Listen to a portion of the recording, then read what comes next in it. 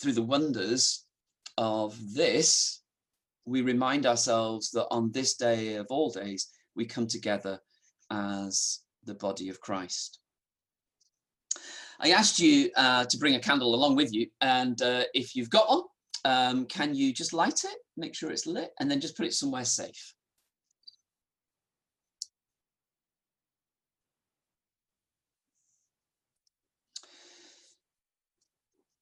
When the gospel writers were writing the story, introducing the gospel really, you know only too well that when John writes his introduction to the gospel, he began it with these words: in the beginning was the Word, and the Word was with God, and the Word was God, and he was with God in the beginning. Through him all things were made, and without him nothing was made that has been made. In him was life, and that life was the light of men. The light shines in the darkness, but the darkness has not understood it, overcome it. Could mean either of those two things, but this light continues to shine even in the darkness, and we'll hold that together. This day is one part of a whole story. It's not the whole story, but it's worth slowing down because it's such a vital part of the story. It's literally the crux of the story. And when we think about the cross on a day like today, we do it so not just out of prayerful reverence. It's not just some religious activity that we engage with. It's because we know that we're set in motion by the power of the cross. We're energized by it. We're upheld by it.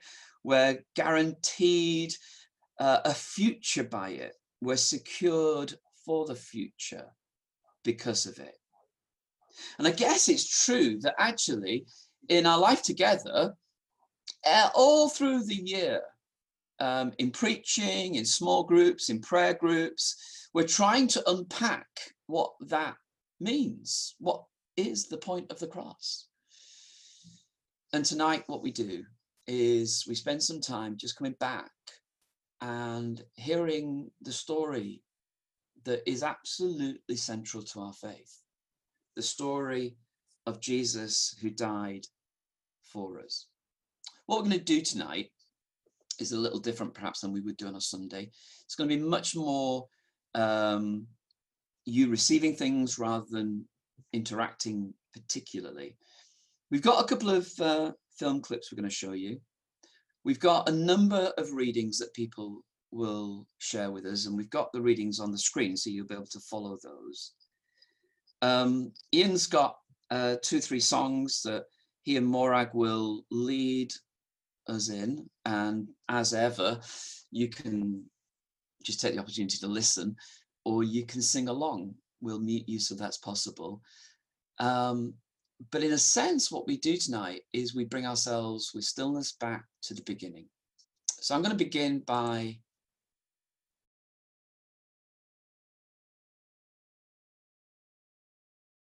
the idea of one man who would be a sacrifice that we might go free is, of course, seen at the cross. It's the central part of our understanding of who Jesus was. But actually, that story, that idea, that notion that one might take the place of another stretches back a long way into Scripture itself. It begins as early as in the life of Abraham. And Claire is going to read a story from Abraham's life that you know really well. But it's a moment where a substitution is made, where something that was inevitable doesn't happen, and something new is born.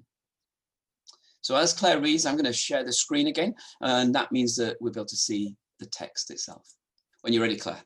Okay. Sometime later, God tested Abraham. He said to him, "Abraham." "Here I am," he replied. Then God said, "Take your son, your only son whom you love, Isaac, and go to the region of Moriah. Sacrifice him there as a burnt offering on a mountain I will show you." Early the next morning, Abraham got up and loaded his donkey. He took with him 2 of his servants and his son Isaac. When he had cut enough wood for the burnt offering, he set out for the place God had told him about. On the 3rd day, Abraham looked up and saw the place in the distance. He said to his servants, "Stay here with the donkey while I and the boy go over there. We will worship and then we will come back to you." Abraham took the wood for the burnt offering and placed it on his son Isaac, and he himself carried the fire and the knife. As the 2 of them went on together, Isaac spoke up and said to his father Abraham, "Father?" "Yes, my son," Abraham replied. "The fire and wood are here," Isaac said, "but where is the lamb for the burnt offering?" Abraham answered, "God himself will provide the lamb for the burnt offering, my son." And the 2 of them went on together. When they reached the place God had told him about, Abraham built an altar there and arranged the wood on it. He bound his son Isaac and laid him on the altar on top of the wood. Then he reached out his hand and took the knife to slay his son. But the angel of the Lord called out to him from heaven, "Abraham, Abraham." "Here I am," he replied. "Do not lay a hand on the boy," he said. "Do not do anything to him. Now I know that you fear God, because you have not withheld from me your son, your only son." Abraham looked up, and there in a thicket he saw a ram caught by its horns. He went over and took the ram and sacrificed it as a burnt offering instead of his son. So Abraham called that place, "The Lord will provide." And to this day it is said, "On the mountain of the Lord it will be provided." Thanks, Claire. Kind of an interesting story, isn't it? Of a horrific story in one sense, of Abraham hearing God say, "Sacrifice your son." And Abraham wanting to love God so much that he would, and yet God stopping it and saying, "I will provide the lamb that will take the place. It won't end as you imagine." Throughout the history of the people of God in the Old Testament, they began to see that actually this idea that one would pay the price for many became their hope, really. The recognition that actually as a people, they were rebellious by nature. As a people, they kind of always had a natural bias against the one who loved them. And the only way they would be able to come back would be if someone would carry their sin. And in the prophets, and particularly in Isaiah, Isaiah begins to see a number of visions of how that will work out. And in particular, what he sees and what he calls someone is the suffering servant, that one person will come who will carry on in their own lives, all the suffering and all the punishment that actually would, in normal cases, be carried by the people of God. Now, I'm looking through because Sunita was going to read this, but I don't know if Sunita's with us, so I'll read this. It's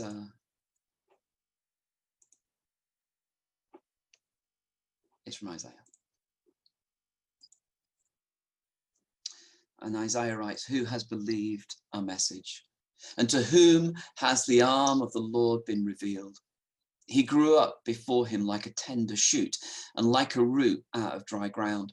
He had no beauty or majesty to attract us to him, nothing in his appearance that we should desire him. He was despised and rejected by mankind, a man of suffering and familiar with pain.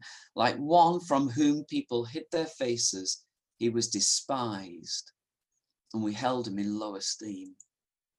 Surely he took up our pain and bore our suffering, yet we considered him punished by God, stricken by him and afflicted. But he was pierced for our transgressions, he was crushed for our iniquities. The punishment that brought us peace was on him, and by his wounds we are healed. We all, like sheep, have gone astray. Each of us has turned to our own way, and the Lord has laid on him the iniquity of us all. He was oppressed and afflicted, yet he didn't open his mouth. He was led like a lamb to the slaughter, and as a sheep before its shearers is silent, so he didn't open his mouth. By oppression and judgment he was taken away, yet who of his generation protested? For he was cut off from the land of the living. For the transgression of my people he was punished. He was assigned a grave with the wicked and with the rich in his death, though he'd done no violence, nor was any deceit in his mouth. Yet it was the Lord's will to crush him and cause him to suffer. And though the Lord makes his life an offering for sin, he will see his offspring and prolong his days, and the will of the Lord will prosper in his hand. After he suffered, he'll see the light of life and be justified. By his knowledge, my righteous servant will justify many, and he will bear their iniquities. Therefore, I will give him a portion among the great, and he will divide the spoils with the strong, because he poured out his life unto death and was numbered with the transgressors. For he bore the sin of many and made intercession for the transgressors. Isaiah, writing around 600, 700 years before Jesus, looked ahead and recognized that one would carry the sin, one would pay the price, one would carry away our sin. Christians have sung their theology from the earliest days. We're at our best when we sing. And so with that in mind, I'm going to hand over to Ian and Morag, and they're going to lead us in a couple of songs that I think, if you go to the chat, no, the words aren't there, but you might find them elsewhere. But listen or sing along if you can. Okay. Okay, thanks, Neil. We're going to sing a couple of songs, one very new and one very old. The first one is by Chris Tomlin. It's called At the Cross, Your Love Ran Red. So if you want to sing along and get the lyrics on a different page on the internet, you can do. Unfortunately, we can't paste them for some reason this service. The next one is When I Survey the Wondrous Cross, the old hymn. Fantastic hymn with great words. So it might be just, you might just want to listen to it instead, and just sort of savor the words, really.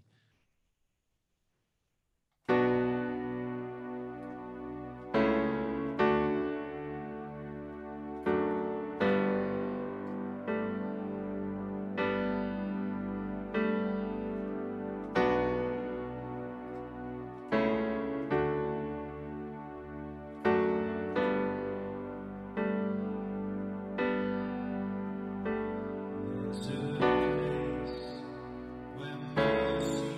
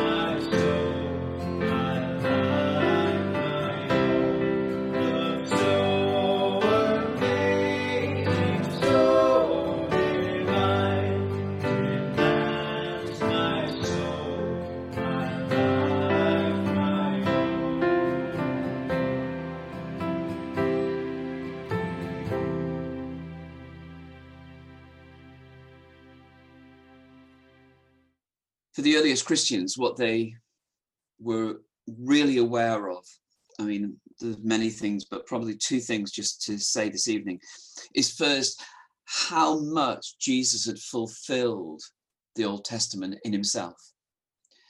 I don't think this was coincidental. I don't think it was like, oh, I didn't realize I was doing that. I think Jesus sort of took upon himself. He knew what he was doing.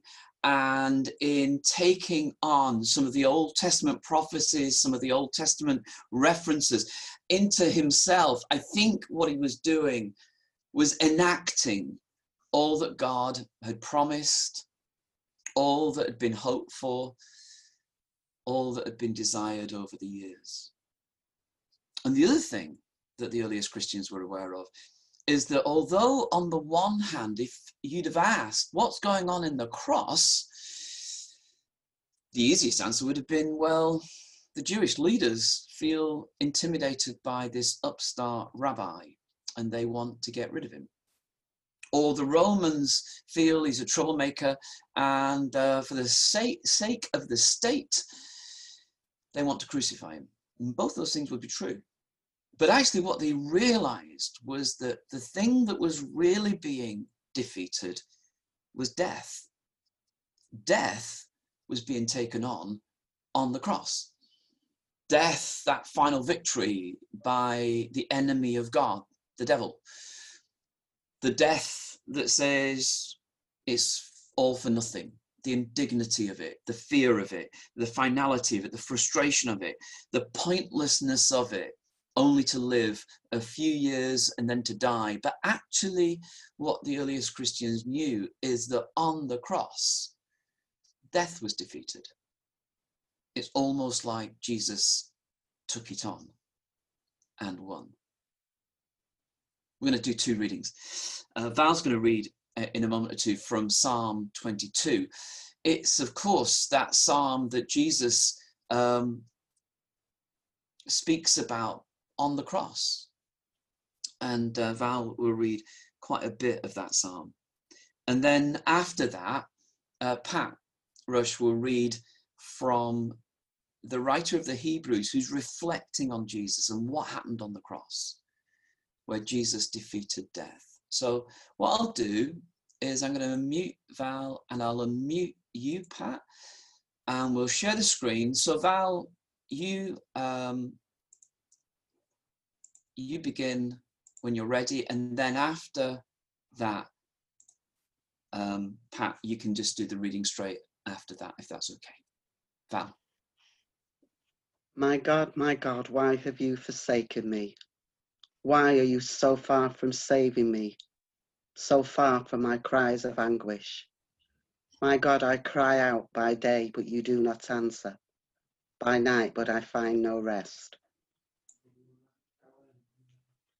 Yet you are enthroned as the Holy One. You are the one Israel praises. In you our ancestors put their trust. They trusted and you delivered them. To you they cried out and were saved. In you they trusted and were not put to shame. But I am a worm and not a man, scorned by everyone, despised by the people. All who see me mock me. They hurl insults, shaking their heads. He trusts in the Lord, they say. Let the Lord rescue him. Let him deliver him, since he delights in him.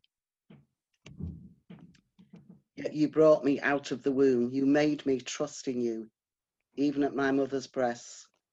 From the womb I was cast on you, from my mother's womb. Lord, you have been. Do not be far from me.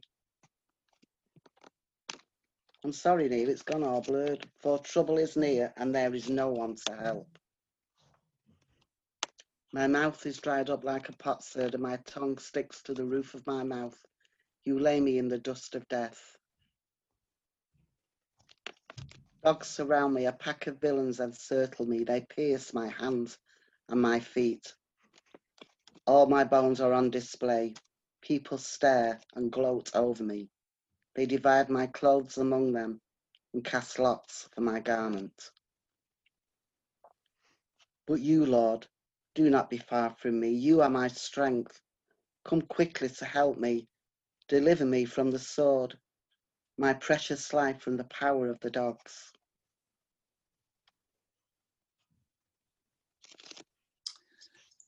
Pat, do you want to read? Yes. In bringing many sons and daughters to glory, it was fitting that God, for whom and through whom everything exists, should make the pioneer of their salvation perfect through what he suffered. Both the one who makes people holy and those who are made holy are of the same family. So Jesus is not ashamed to call them brothers and sisters. He says, I will declare your name to my brothers and sisters. In the assembly, I will sing your praises. And again, I will put my trust in him. And again he says, here am I and the children God has given me. Since the children have flesh and blood, he too shared in their humanity, as that by the death, I'm sorry, I'm having trouble with it as well, he might break the power of him who holds the power of death, that is, the devil, and free those who all their lives were held in slavery by their fear of death. For surely it is not angels he holds, but Abraham's descendants. For this reason he had to be made like them, fully human in every way, in order that he might become a merciful and faithful high priest in service to God, and that he might make atonement for the sins of the people. Because he himself suffered when he was tempted, he is able to help those who are being tempted. Thanks to both of you for reading that. That sense in both that actually on the cross, when he's crying out in the abandonment, my God, why have you abandoned me? He's reflecting that much longer psalm about a God who actually is close to the broken heart, who doesn't allow those prayers to go unheard. And when the writer to the Hebrews is writing, he's saying actually the fact that Jesus came in flesh and died means that now he stood where you stand, and he knows what you face, and he knows what you fear, and he's overcome the power of death. And he calls you brothers, and he calls you sisters. It's been the story that Jesus has told all along. And we'll show you a little film that might illustrate that.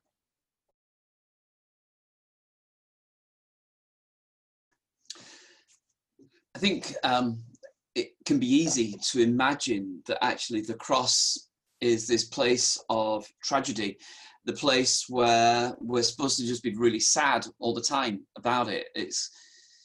And yet, I think as I've thought about it and as I've tried to prepare for tonight, what I've wanted to remind myself is that the stories of God all the way through the Old Testament were pointing towards this. It wasn't, and you know this because you've been Christians so long, some of you, that it wasn't like this is a tragedy that's overtaken Jesus, but this is something that he steps into. This is a decision he takes. This is the road he walks on because he knows it's the gateway between the Father and humanity. And it focuses on that Friday, on that day when the Romans did get hold of him, when he was handed over, and when he was crucified. And we're going to listen to that being read. Julian's going to read the first part, and then I'll read the second part. Let me share the screen again.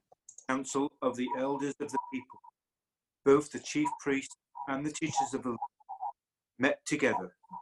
Jesus was led before them. "If you are the Messiah," they said, "tell us." Jesus answered, "If I tell you, you will not believe me. And if I asked you, you would not answer. But from now on, the Son of Man, seated at the right hand of the mighty God." They all asked, "Are you then the Son of God?" He replied, "You say." Then they said, "Why do we need any more testimony? We have heard it from his own lips."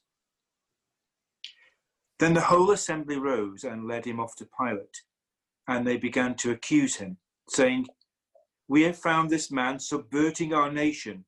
He opposes payment of taxes to Caesar and claims to be Messiah, a king." So Pilate asked Jesus, "Are you the king of the Jews?" "You have said so," Jesus replied. Then Pilate announced to the chief priests and the crowd, "I find no basis for a charge against this man." But they insisted, "He stirs up the people all over Judea by his teaching. He started in Galilee and has come all the way here."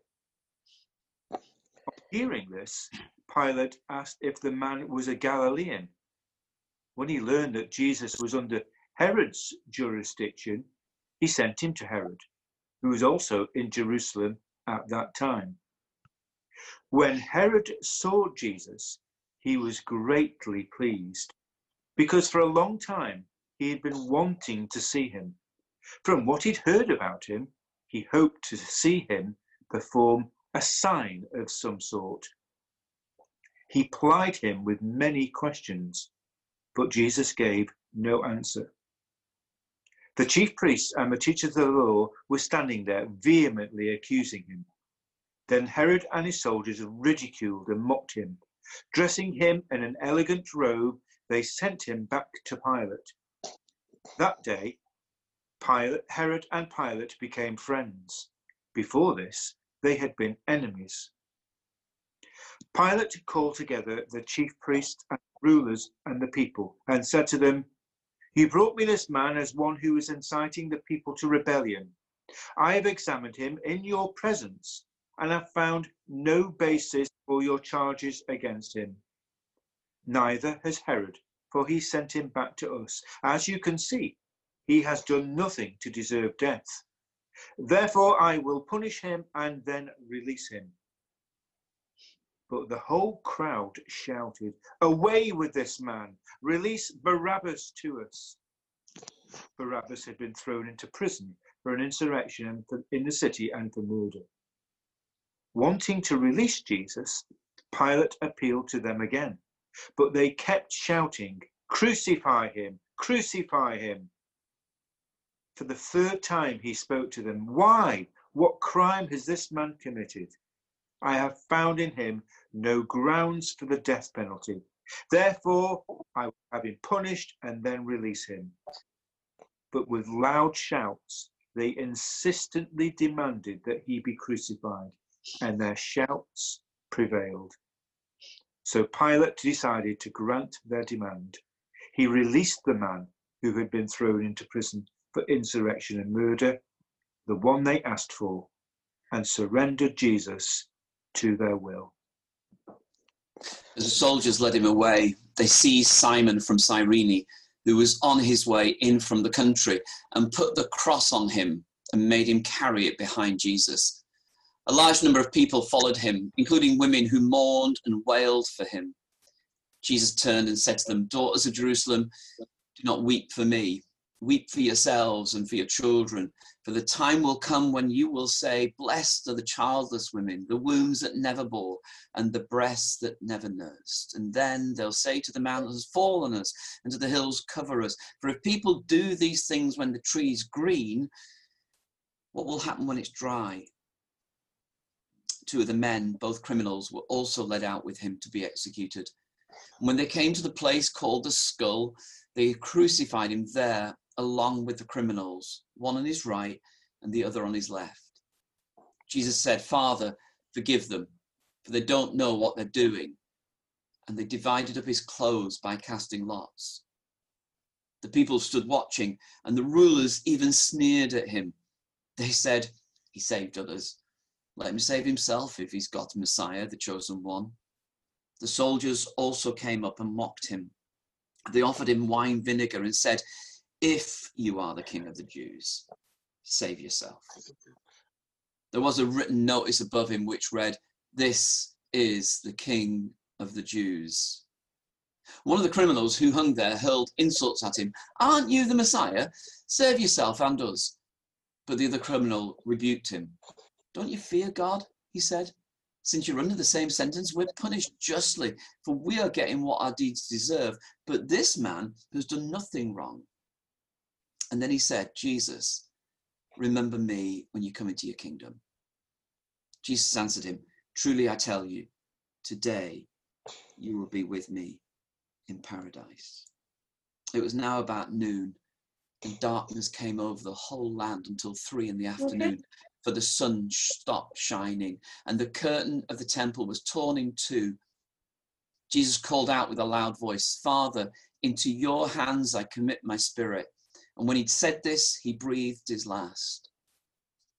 The centurion, seeing what had happened, praised God and said, "Surely this was a righteous man." When all the people who'd gathered to witness this sight saw what took place, they beat their breasts and they went away. But all those who knew him including the women who'd followed him from Galilee, stood at a distance, watching these things.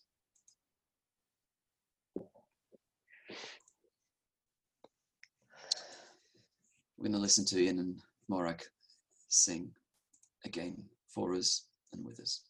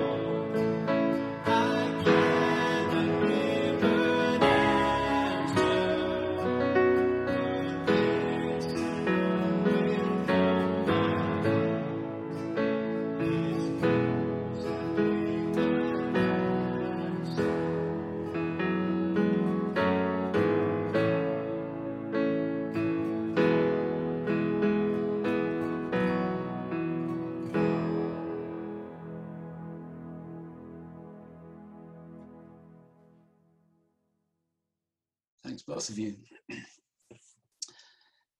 I don't know if this next part is going to be possible for you, but if you're in a room on your own and you have a candle lit, do you want to turn out your electric light and just have the candle lit? So if that's possible, just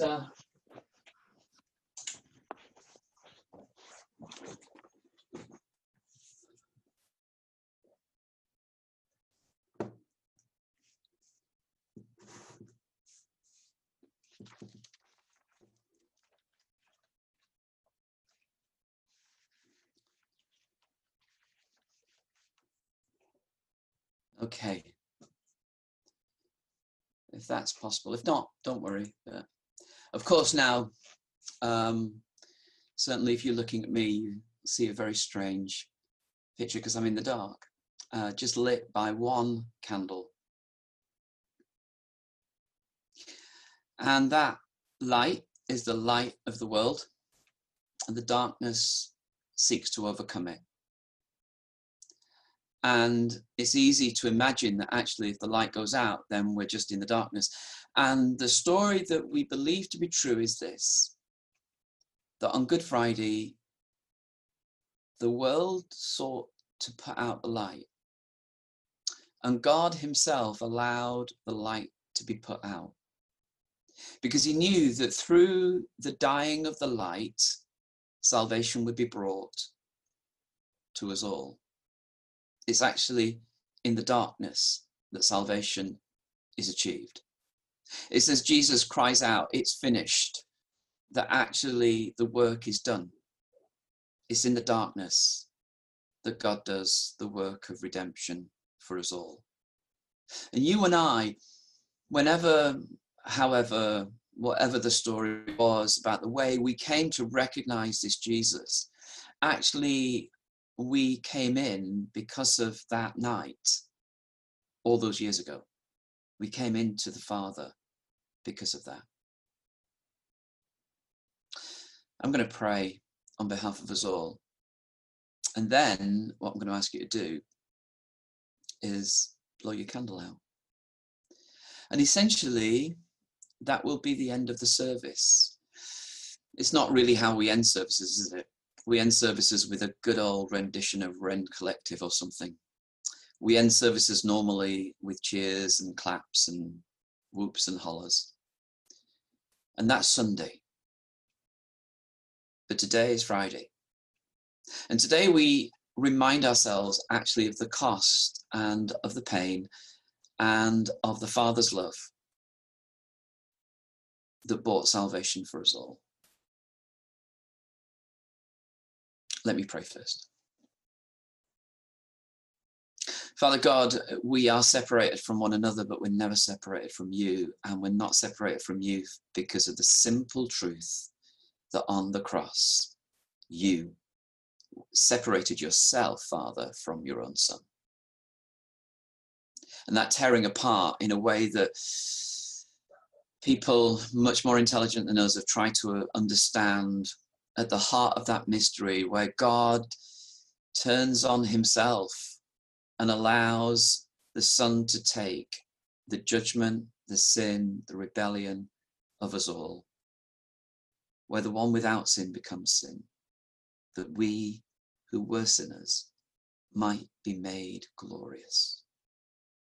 So tonight, as we've reminded ourselves of the stories that stretch back into the Old Testament to Abraham's life, where sacrifice was provided so that someone could go free, where death was defeated, about a Messiah who came and lent into that idea of carrying in himself the pain and rejection that would have been the result for a whole people, but he carried it through to that death on a cross.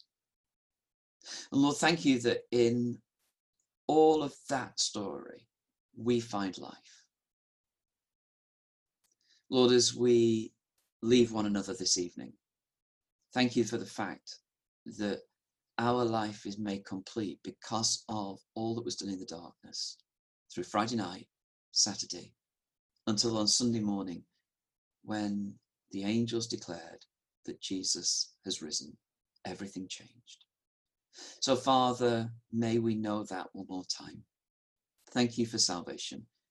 Thank you that we are not separated from you. Thank you for the salvation that was wrought even in darkness.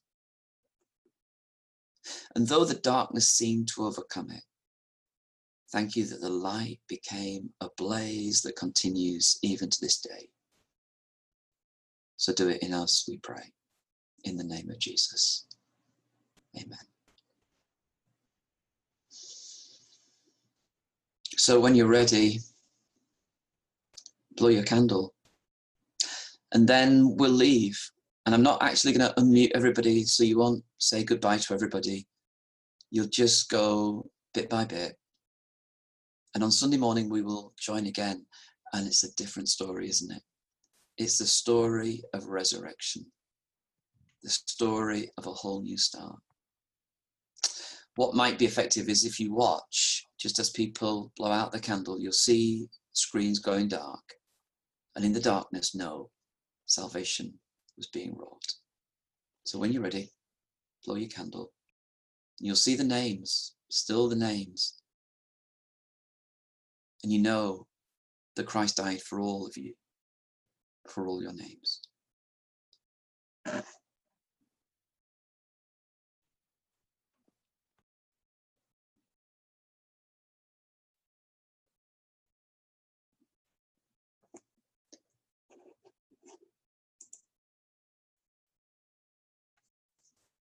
And so what we do is the equivalent of gently and carefully walking out of a building, knowing that when we gather again, it'll be Easter Sunday.